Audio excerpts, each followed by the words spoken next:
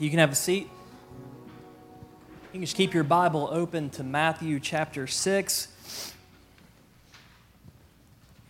So you'll see my title up there, How to Act Like a Christian.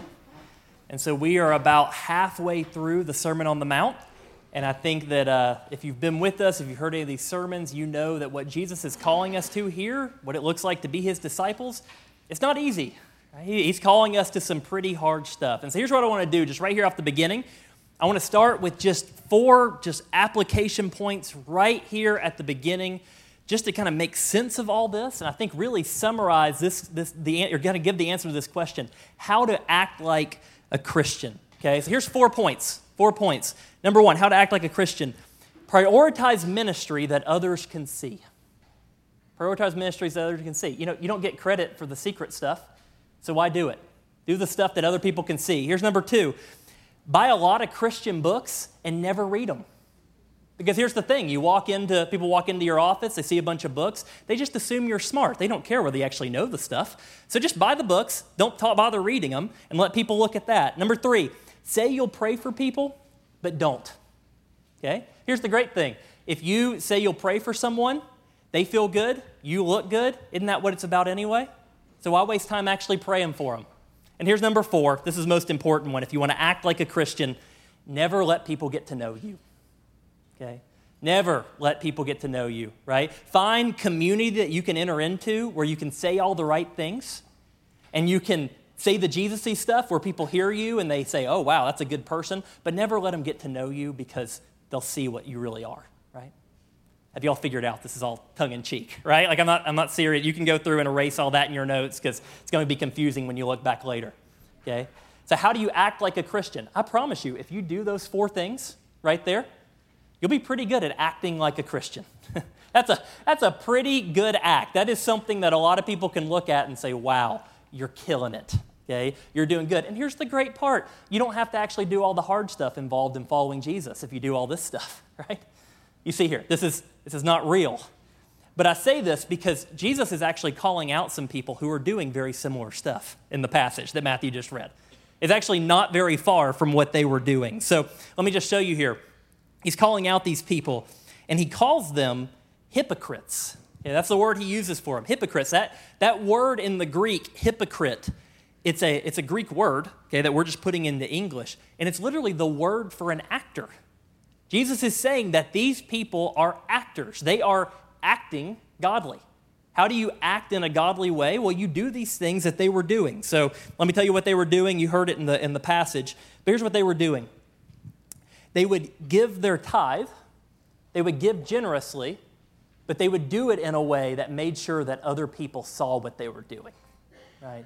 They were generous, but they made sure that all eyes were on them when they were doing it. There was I don't think they were actually blowing a trumpet from the evidence we had, but they might as well have been, right? It's like, look at me, do this thing. They're praying on the street corner, right? Giving's a good thing, praying's a good thing, but how are they praying? They're praying in a way that says, look how much I know about the Bible. You know, they're kind of preach praying. You know how people do that? Like, let me show you what I know in my prayer. Right? It reminds me back in blah, blah, whatever. They're praying like that on the street corner, really loud, making sure people look at them and say, wow, that is a godly person. And then they're fasting, which, by the way, let me say this. I wish I could do a whole sermon on this. Is something that is a really good thing for a Christian to do. It's something that's a really good thing for a godly person to do. It's a great thing. Whole other sermon. Jesus, I think, here shows, he says, when you fast, he expects us to fast. So they're fasting. They're doing this spiritual discipline of fasting. But when they're doing it, they're making sure that they look really, disheveled, really gloomy. So people say, oh, wow, they must be fasting. Whoa, they're godly, right? Everything. So here's the point. Jesus is not against giving. He's not against praying. He's not against fasting. What he's against is with these people, it was all a show. That's all it was. They were doing really good things, but it was all a show to get people's attention. They were actors in a theater just doing a play for people. That's what they were doing. It was all about an ego boost. It wasn't about getting to know God better. It wasn't about serving him. It wasn't about loving others. Now, here's the thing. I've been talking a lot about these people, right? I I think we can all make the jump in our heads and kind of realize, well, actually, I won't speak for you. I'll speak for me. I got a lot of this in me, okay? Maybe someone else would agree. I got a lot of this ego in me. I got a lot of this ability to make a good thing about me in me. Am I the only one? No one's even acknowledging that. Okay, no, like I got that in me. I know how to take good things that are actually should be for God or should be for other people and make them all about me. You know, those examples that I gave at the beginning, the kind of satirical examples, that wasn't very hard because I just talked about my life, right? Like, I just talked about the things that I am tempted to do. So I don't do the things that necessarily the hypocrites do that Jesus points out, but, you know, I don't blow a trumpet to get people to look at my giving. But I have posted about my devotion on Instagram, right? I have posted with the Bible open, hot cup of coffee, open to Revelation to show that I'm a scholar who doesn't shy away from the tough passages, right? You know, Grudem's systematic theology just kind of strategically in the corner because I'm going to read that next just to make sure everyone knows. I've done that, right? I've done that before. I've never prayed loudly on a street corner, but I have preached sermons that were mostly about making my name great. I hope and pray that this is not one of them, but I've done that. One specific example comes to my mind because now it's almost funny to think about it. But Allie and I don't know, this is 5-6 years ago at this point, we're moving down to Austin, Texas, for me to serve at a church down there. And the first thing I did when I got on the ground in Austin, Texas, the first thing I did was preach for their student fall retreat. And so literally, this is how I'm being introduced to the church as I'm teaching 3 sermons to teenagers, which is already, I mean, that's hard enough, right? But I'm doing it, and I felt the pressure of the fact that this is, you know, my first impression. Like, this is a lot of the church, this is the first thing they're going to know of me are these sermons. And so I remember as I'm working on these sermons, I care about the souls of these kids, but I also want to look good. And I remember this vividly. I remember this feeling. The 3rd sermon, Saturday night, if you've been to a student retreat, Saturday night's the big one, right? And there's a lot of pressure on Saturday night. And I preached this sermon, and it went really well. Okay, like, sometimes as a preacher, you get off stage and you're like, what was that? And sometimes you're like, okay, I got, I had the illustrations were good. They were with me. I made the transitions good. I had their attention. I felt like that. And I will say this. I don't know if it was the Holy Spirit or that they were sleep deprived, but there was this outpouring of emotion after the sermon was over. I mean, 6th grade girls are sitting there hugging and crying, which is just kind of what they do, but I'm like, must be the Holy Spirit. I don't know. Like, it's just like this amazing thing is going on. And we're sitting there and we're singing our final song. And I'm going to let you in on what's happening in my heart in this moment. I am fully expecting them to come and put me on their shoulders and march me around camp and tell me I am the greatest preacher that they have ever heard, right? Like, I kind of thought people were going to be on the phone with the senior pastor, like, get this guy on the stage, you get off, right? Like, he's our guy now. Like, this is amazing. The Spirit's, just working through him. I am not lying. Allie can back this up. It was weird how little feedback I got. Like I was almost ignored. Like, it was like I was weirdly ignored after this. No one really acknowledged me. I got one piece of feedback. It was a little 6th grade boy named Timmy, and he walked up and he let me know that I was almost as good as their last student pastor. Okay, and I'm telling you, their last guy, I hope he never sees this, was not that good, okay? And so I'm sitting there and I'm like, almost as good? Are you seeing all the tears and all the stuff? Like, right? But I remember God using that moment. And it felt like a big billboard. It felt like just a big reminder from God. Jake Bishop, I do not need you. Okay? Like, look, I don't need you to build my church. I might use you if you'll let me. If you'll surrender and let me, I might use you. But I do not need you. We will be fine without you. Okay?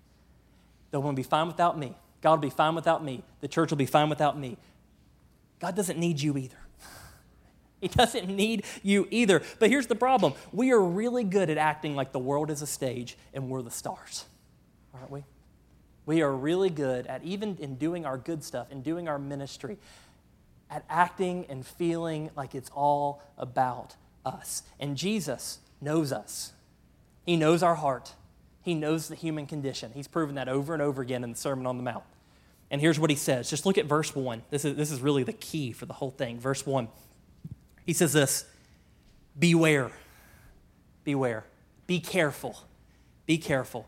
Beware of practicing your righteousness before other people in order to be seen by them. So as a parent of 2 toddlers, I say be careful a lot, right? Haddon, be careful. Knox, be careful, because I'm older than them and I know a little bit more than them and I can see when danger's coming. Jesus knows our hearts. Jesus knows what we're prone to. And he makes sure to tell us, be careful. Be careful. Because it almost feels like how do we win, right? Because he's calling us to all this stuff, but then he says, look, you can even do the good stuff. You can do all the right things on paper and still lose your soul. You can gain the whole world and lose your soul. You can do all the right things, and all that happens is that your ego swells up and your soul shrivels. And so we are in right now at 3 weeks. So we're staying in the Sermon on the Mount, but the next 3 weeks are going to be focused on generosity. This is our November generosity series. And so I think this is a really helpful reminder because generosity is an amazing thing. Generosity is something that as followers of Jesus, we're expected to be generous. But there's an important warning here that we have to keep in mind. Generosity can destroy your soul if you let it. That sounds crazy. Generosity, prayer, fasting, they can destroy your soul because we're that good at sinning. Okay? Like we're that good that we can take a really good thing and make it about us, right? So the Jehovah Jireh offering that we're taking in 2 weeks from now, on the 3rd week here of this series, it's all about our kids, right? You know this. It's all about supporting the next generation. A lot of us have young ones. It's all about them and pouring into them and helping them become followers of Jesus. Here's what's crazy. We're such good sinners, we can take an offering for kids and make it about us.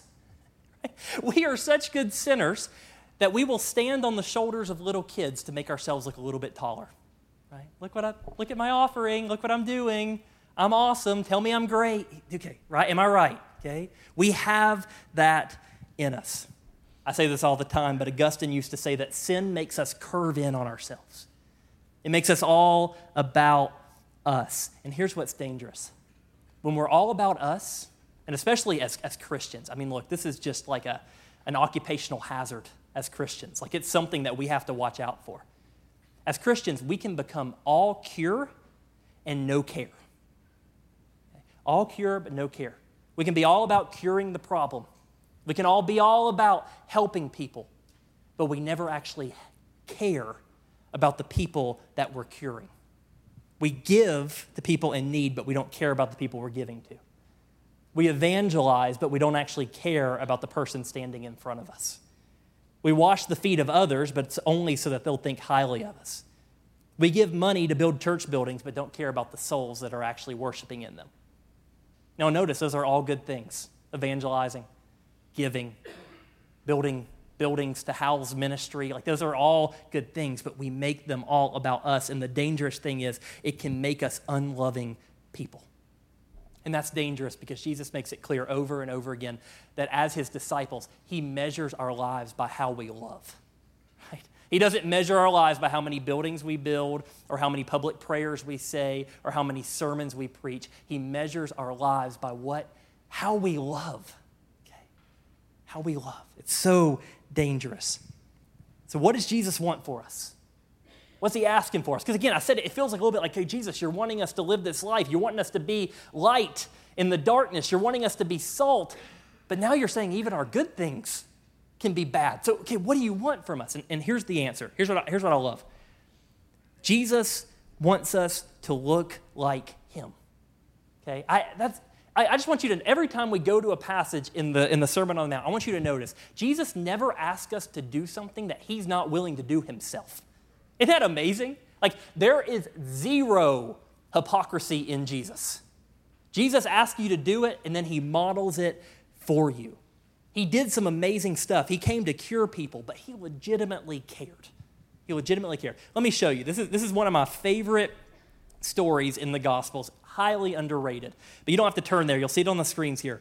Luke chapter 7, verses 11 through 17. So got to get you up to speed. So Jesus has cured, he's cured the servant of the centurion, right? The Roman centurion. Remember the story? So this Roman centurion comes to Jesus, says, my servant needs you, and Jesus heals him from a distance, okay? And word is now getting around that Jesus is doing some really awesome stuff, and the crowd is really interested, and they're gathered around him. And so Jesus is traveling, and this crowd has gathered around him following because they want to see more stuff. Right? Like, they want to see, the other day, Michael said in group, we were talking about this, he said, they're all asking him, they're saying, do the thing, right? Like just do it. Like, do that thing we keep seeing you do. We want to see a show. We want to see a spectacle. They're treating him like David Blaine, right? Like the magician. Like, they want to see something cool. And so he's traveling. He's going into to another town, this town called Nain, and we'll pick up there. So look at this. Luke 7, verse 11 through 17. It says, soon afterward, he went to a town called Nain, and his disciples and a great crowd went with him. As he drew near to the gate of the town, behold, a man who had died was being carried out, the only son of his mother, and she was a widow, and a considerable crowd from the town was with her. And when the Lord saw her, he had compassion on her and said to her, do not weep. Then he came and he touched the bier, and the bearer stood still. And he said, young man, I say to you, arise. And the dead man sat up and began to speak, and Jesus gave him to his mother. Fear seized them all, and they glorified God, saying, a great prophet has arisen among us, and God has visited his people.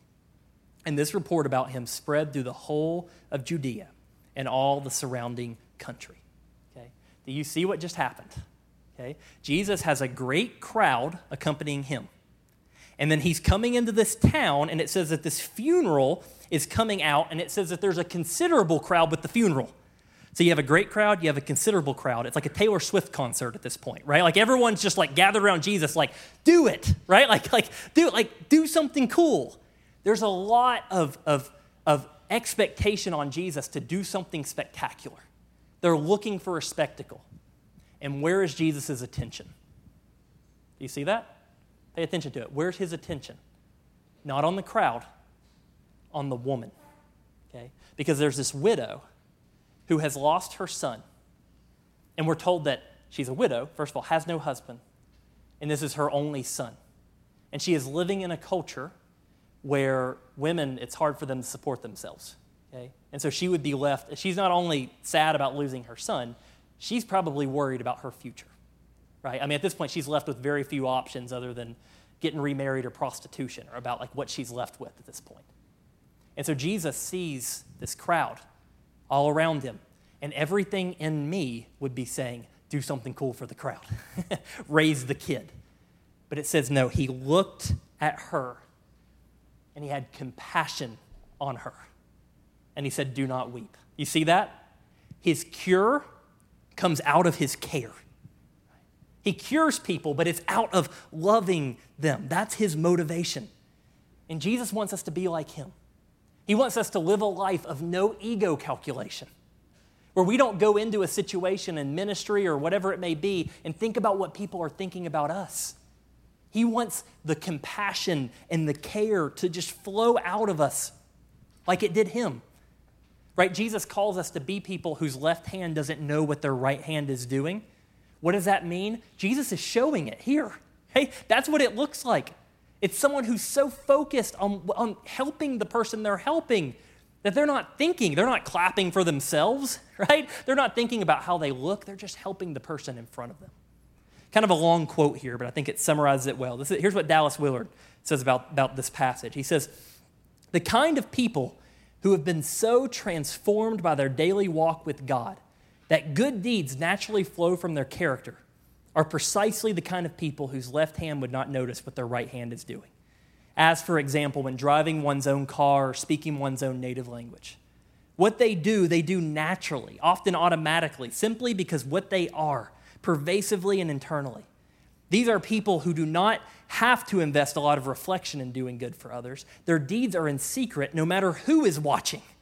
for they are absorbed in love of God and of those around them. They hardly notice their own deed and rarely remember it. I love that. Jesus, no matter what he's doing, it's in secret, right? Because it's for his Father. It's for the person he's helping. It's not about his ego, right? That's the goal, to be that kind of person. Let me ask, okay, do you want to be that? Like really, like do you want to be that? Do you want to be set free from this hypocritical nature that we all have? Do you want to be someone who can just help people for the sake of helping people? How do we become that? How do we become that? I'm going to give you 2 ways from the passage. I could probably give you more than that, but I'm going to give you 2 that I think are really major, okay? And what it comes down to is it's an identity that we need to know about ourselves, that we need to take on, and then a practice that I think we need to introduce into our lives, okay? Here's the first one, the identity. Remember who your Father is, okay? How do we set ourselves free from religious hypocrisy? Remember who your Father is. Do you notice when Matthew read this, 10 times in 18 verses, Jesus refers to God as our Father. Now, what does that have to do with religious hypocrisy? Well, sin makes us all about us. I said that already, right? It makes us curved in on ourselves. And so when we do that, we only look to others for what we can get out of them. We desperately need a posture change that allows us to look outward at other people, not just look at them for how they can help us. And here's the thing. I think that we all are looking to be known that we are loved, okay? That we are loved. Not just loved, truly known and truly loved, okay? We are always looking for someone to really know us, like to really know who we are, to know the full us and love us anyway. Okay? That is the desire of our heart, to be known and be loved. And let me point this out to you. You can see this in a newborn baby who has just come out of the womb. Okay? When you feed a newborn baby, pay attention to the baby's eyes. Where are they looking? For someone else's eyes. Right? Literally, as little babies, we come out of the womb just looking for someone to love us. That's what literally, that's what we're looking for, is we're looking to know that we are safe and we are known and we are loved. But here's the problem. We are all raised by sinners, right? Okay? Even if you had the best parents in the world, guess what? They're sinners. So no matter what, and I'm trying to get this parent thing as right as I can, I know that I will never be able to perfectly love my 2 little boys because I am a sinner. And none of us were ever perfectly loved by our parents. So what we do is we grow up and we're looking for that love we never experienced. We're looking for someone to fully love us, even though they fully know us and they know all the bad stuff about us. But what we do is we think that we have to act in order to get people to love us, okay? So what do? We live these religiously hypocritical lives where we do all this amazing things and we want an audience because we want people to say, "You're awesome, we love you." But the problem is they're not loving the true us, right? You see what I'm saying here? They're not loving the true us. So how can we ever be truly known and truly loved? Here's the good news. If you're a Christian, okay, if you're in Christ, then you are. Do you know that? Okay? Then you are. That's true of you. There is someone who knows you completely.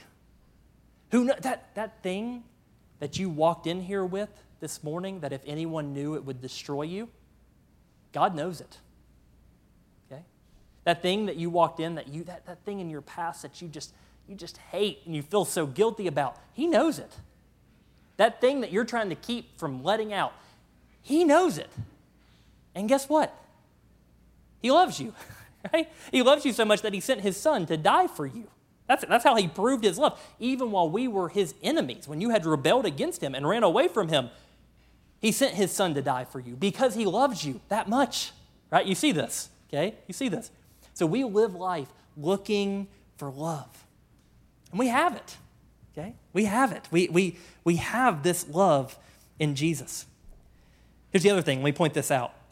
Jesus says in verse 4 that your Father sees you and He rewards you. He sees you and rewards you. Now, the rewards thing, we can get into. That's a whole class, a whole equipping class. What does that look like? What does that mean? How does that play out? I can't really get into that. I don't have time to really get into that majorly here. But here's what I will say. The fact that God sees us is quite the reward. Okay? The fact that God sees us is quite the amazing reward, that the God of the universe sees us and lets us call him Father. He adopts us and brings us in as his children. You know, we as kids, we just want to be seen by our fathers. We just want to be seen by our parents. The other day, Knox ran in. Me and Allie were just talking, and Knox ran in and goes, "Daddy, look at my handstand." And it was the worst handstand I've ever seen in my life, right? Like he needed to go and like work on it a little bit, like bring that out when it's a little bit more ready, right? Like you jumped the gun on that one, right? But the point is, it wasn't about that, right? It wasn't about the handstand. What was it about? Daddy, watch me. Daddy, see me. Daddy, look at what I'm doing. Show that you care about me and that you love me. And here's the scary thing. We live in this age where they've given it a name, distracted parenting, right? If you're a parent of young kids, you know how hard this is, right? Because let's just be honest, a lot of times Instagram is more interesting than a 1-year-old, okay? Honestly. And so there's this distracted parenting where they're actually doing these studies, and these kids are really suffering emotionally, not just because of the technology we're giving them, but because their parents won't even look at them because they're looking at everything on their phones, right? That has such an effect on these kids. And what does it show? That God wired us to need to be loved and to need to be seen, right? That's what we're looking for. And what does this say? Your Father sees you, right? Your Father sees you, even in the secret place. We'll talk about that in a second. He sees you, and he loves you, and he knows you. You are loved. And think about how that changes things. Here's Tim Keller. He put it this way. The verdict is in, and now I perform on the basis of that verdict. Because he loves me and he accepts me, I do not have to do things just to build up my resume. I do not have to do things to make me look good. I can do things for the joy of doing them. I can help people to help people, not so I can feel better about myself, not so I can fill up the emptiness. Isn't that amazing? If you truly believe this, you can live out of that. Here's what's interesting. Do you remember what happened to Jesus at the beginning of his ministry? Right? He gets baptized, and John baptizes him, and he comes out of the water, and what does it say? Matthew 3:17, and behold, a voice from heaven said, "This is my beloved Son, with whom I am well pleased." Jesus is living life out of knowing that he is loved by his Father perfectly, right? Intimately. And he is able to go and help others and be the cure that they're looking for because he knows that he is loved by his dad, right? And because of Jesus, because of his death, his perfect life, his death, his burial, his resurrection, if you are in him, the same thing is true of you. God says, "This is my beloved Son, this is my beloved daughter whom I am pleased," because we are in Jesus. Isn't that amazing, right? Like, isn't that amazing? How much does that change? Why would we be religious hypocrites if this is true of us, if we are loved by our Father? So that's the posture change. We need to understand that. We need to take on that identity that's true of us. Here's the second thing, and this is more of a practice. We need to spend time in the secret place. Spend time in the secret place. So this is the thing that you can introduce into your life to help make this a reality. Because we can know all we want. God is our Father. He loves us. But we need to be reminded of that. We need to be reminded that this is true of us. And so here's what we see. Jesus modeled this for us. That at the beginning of his ministry, do you remember what he did? He gets baptized. His ministry's beginning. He doesn't go launch his social media account. He doesn't go gather a crowd. What's he do? 40 days in the desert, alone, in the secret place with his Father, fasting. And then we're told that he continues to do this throughout his life. Mark 1:35 says, "And rising very early in the morning, while it was still dark, he departed and went out to a desolate place, and there he prayed." Here's Luke 5:15 and 16. It says, "But now even more the report about him went abroad, and great crowds gathered to hear him and to be healed of their infirmities. But he would withdraw to desolate places and pray." The busier Jesus got, the more people who were pulling on him and needing him, the more he got away to the secret place to be with his Father. Why is this so important? Why is the secret place so important? And here's what it is. we live life on a stage, right? I've talked about this, okay? We live life on a stage, and the world tells us that we are what we accomplish. If I just get the right amount in my bank account, I'll be good, right? If I just get that promotion, then I will feel worthy of people to love me. If I just get that degree, then finally people will respect me, right? You feel this. That's what the world tells us, right? That's what we're being formed into. Do. And if you do that, then you're someone. So here's what we need. Because the world forms us into hypocrites that Jesus tells us not to be. But we need the secret place, because in the secret place, that is all stripped away. In the secret place, alone with our Father in prayer. It's just us and Him. And there's no need to put on an act, because He already knows it's an act, right? He doesn't love the character that you're playing. He loves you. So we're able to go and strip all that facade away. Look, here's the example I'll give. I'll admit this, okay? I get put in situations, obviously, where I pray in public a lot, okay? And I always just notice when I pray in public, it's a mixed bag, to be honest with you, okay? Because I am talking to my Father in heaven, who is the God of the universe, and I'm also aware that there are 140 people in here who are looking at me and listening to what I say, and I want it to sound good. Right? And it's this mixed bag, and let me say, that doesn't make public prayer bad, it just means I'm a sinner. Okay? Like, it's not about public prayer, it's about me as a sinner. I feel that. But here's the interesting thing. When I'm with God alone, that facade is stripped away. Right? Like, it has to be. That facade is stripped away. Also, let's talk about fasting here. That's why fasting is so important, because one of the things fasting does is it strips away the facade, and it has, right, okay, we always say that we get hangry, and we act like that's anger that comes from outside of us somewhere. No, what it's doing is when we get hungry, the anger that we have inside of us is coming to the surface, and we're seeing that we're actually an angry person. Okay? Sorry to burst your bubble, okay? The sticker says, you're not you when you're hungry. You're actually most you when you're hungry, okay? Like, you're seeing that sin that is deep down into your heart, in your heart. So when I am alone with God and I'm fasting, I am just a hangry hypocrite standing before my Father. And you know what I'm reminded of? He loves me anyway, right? He loves me anyway for all my faults, for all my bad motivations. He loves me anyway, and I'm able to stand before Him and know that, and then leave and go minister out of that. Right? You see this, okay? You see this. So we need time in the secret place. Let me say one other thing, and I'll close with this. We need to do good in the secret place. Do good in the secret place. And actually, I say we need to. Maybe you don't need to, okay? Maybe you don't need to. Maybe you can do everything publicly, and you really are. For you, it's in secret because you are so focused on God and your, the person you're helping. But if you know that you struggle with that, okay? If you know that you struggle with that, Jesus, I think, is giving us here a practice that we can implement into our lives, right? By doing some of these things in private, right? It's actually a spiritual discipline that we can put into our lives to allow the Holy Spirit to work on us to become people who care more about people rather than what they think about us. You see this? So let me give you an example, okay? So in 2 weeks from now, there's a box sitting right back there, okay, on that table, and that box is going to be here, okay? And what we have a tradition here at West Park, and I think it's a great thing, where we will, on Jehovah Jireh Sunday, allow people to come up, if they feel led, and give towards the Jehovah Jireh offering in that box. Right? And I think, I'm going to say this, I think it's a good thing, right? I don't think Jesus is against public giving, okay? He's not, okay? But that's going to happen here in a couple weeks. Let me say this. Let me say this, and then I'll go to where I'm going. Let me say this first of all. I'm going to speak to my generation here, okay? Because I think this is true of us. Maybe it's just true of me, but I think it's true of us.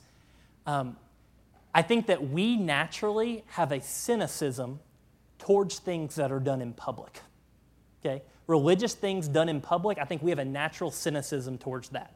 Younger people, maybe shake your head if you agree. Like, we see something, and maybe what happens in our heart is that it's the Jehovah Jireh offering, and people come up, and they put their check in the box, and there's something that comes in our heart where they say, man, I didn't know that guy was a hypocrite. Right? Like, man, right? Like, well, because in our sinful hearts, we have come, and maybe because we've seen a lot of it, right? But we've come to believe that anyone who does these things are hypocrites. Let me just say this. Jesus is going to have a word for us in chapter 7 when he talks about not judging people. Okay? Because what we're doing in that instance is that we are judging their heart without actually knowing it. And Jesus would say, take the log out of your own eye before you judge the splinter in theirs. Okay? So I think we have that problem. Maybe I'm just speaking for me, but I think younger people, we have that problem of having a cynicism towards other people. We should not do that. Okay? Get rid of that. This may be an opportunity to get rid of that for you. But here's the other thing I'll say, just talking about giving and you personally. If you do see in yourself that you have that problem where I want to be seen when I give. I love Jehovah Jireh Sunday because I get to walk up to the front and put a check in and people get to see it, and I hope that I can accidentally show people how many zeros are on it, right? If you find that in your heart, let me encourage you here. Maybe a thing for you to do in this season, if God is calling you to give over and beyond your typical what you give to the church, and you're supposed to give to Jehovah Jireh, or give to a missionary, or give to a parachurch ministry, or whatever it may be. Maybe you want to do that in secret, anonymously. Not put your name on it. No one knows, okay? And here's what's going to happen, okay? You're going to do that, and what's going to happen in your flesh? I want credit, okay? And you're going to go away, and you're going to try to work it into every conversation you have, okay? I did this really secret thing. Don't let it get out, right? But what this is, Dallas Willard says it this way, what this is letting God be your PR department. Do it in secret. Let him be your PR department. And I'm not saying you have to do that. I don't think Jesus is making it a law. I don't think getting a tax break is a bad thing. But here's what I'll say. If you're struggling with this, the Holy Spirit could use this to strip away some of that hypocrisy in you. Do something radically generous and don't let anyone know about it but God. And your flesh will scream out, this isn't fair. Because you're not getting the reward of other people telling you how great you are. But here's what you can do. You can stop, and you can take a deep breath, and here's what you can know. Your Father who sees in secret will reward you. It's being seen. It's being seen by an audience of one, the one that truly matters. It's seeing it. Okay. Let's pray. Lord, I thank you that you are our Father. I think, what an amazing thing. I thank you that you are our Father, that you love us even when we don't deserve it, that you see us, that you know all the rotten things in our hearts. And even while we were your enemies, you sent your Son Jesus to die for us. Lord, we thank you for that. We thank you that that's true of us. And I pray, that's something that you need to do. I think most people, if not all of us in this room, know that that's true about us, that we are loved by the Father. I pray that the Holy Spirit will just work, and he will help us to truly live that out. I pray that when people leave this church, they are just people. I pray that you will make our church just people who live out of the love that you have for us, and that we aren't religious hypocrites because we don't need to be, because we don't need to work for others' attention because we have your attention. We don't need to be seen by others because you see us. I pray that we will be salt and light, but that we'll let you be our PR department.